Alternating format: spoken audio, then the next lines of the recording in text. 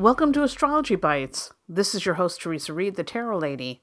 I'm the author of the upcoming book, Astrology for Real Life, a no BS guide for the astro-curious. I'm also your host for this podcast series. If you're curious about astrology, you are definitely in the right place.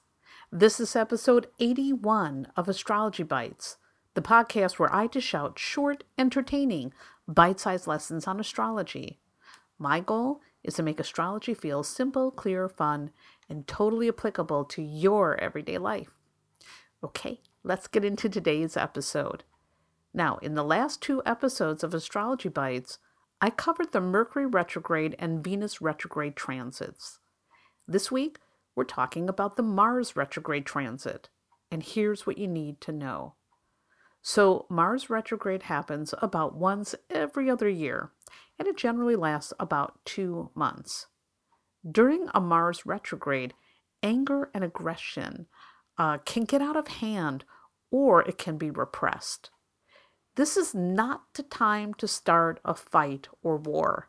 Remember, Mars is the god of war, and starting some sort of a dispute under a Mars retrograde, well, whichever side starts it usually loses. This means that you'll want to practice some restraint when it comes to expressing your anger. You'll also want to take a more chill approach when it comes to anything that requires aggression, including sales. Now, if you're involved in sales or running your own biz, this is not the time to push hard. A softer approach will go further. And speaking of business, it's not wise to start a business under a Mars retrograde, nor is it a good idea to launch a new product. I've watched plenty of businesses begin under a Mars retrograde only to have major problems and eventually close. So I never recommend this. Lastly, the Mars retrograde is considered unfavorable for elective surgery. So if you can, you want to avoid scheduling a surgery during this time. It's just going to be better. But if you can't avoid it, you want to make sure that you have plenty of downtime scheduled in to recuperate.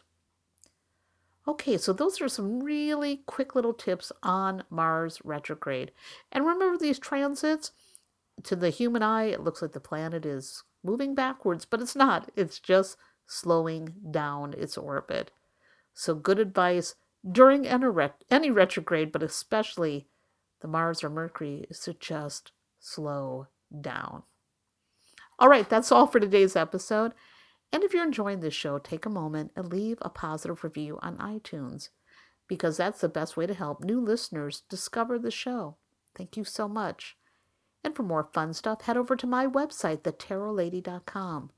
You'll find tons of resources about tarot and astrology, including free monthly forecasts and horoscopes and lots more. Again, that's thetarotlady.com, and I'll see you there. And remember, no matter what's going on in the cosmos today, ultimately, you are in charge of your life. You're in the driver's seat. And if you don't like where your life is headed right now, you can change the course. You're the boss. You've got that power. Be kind to yourself and others and make smart decisions. I'll see you in the next episode.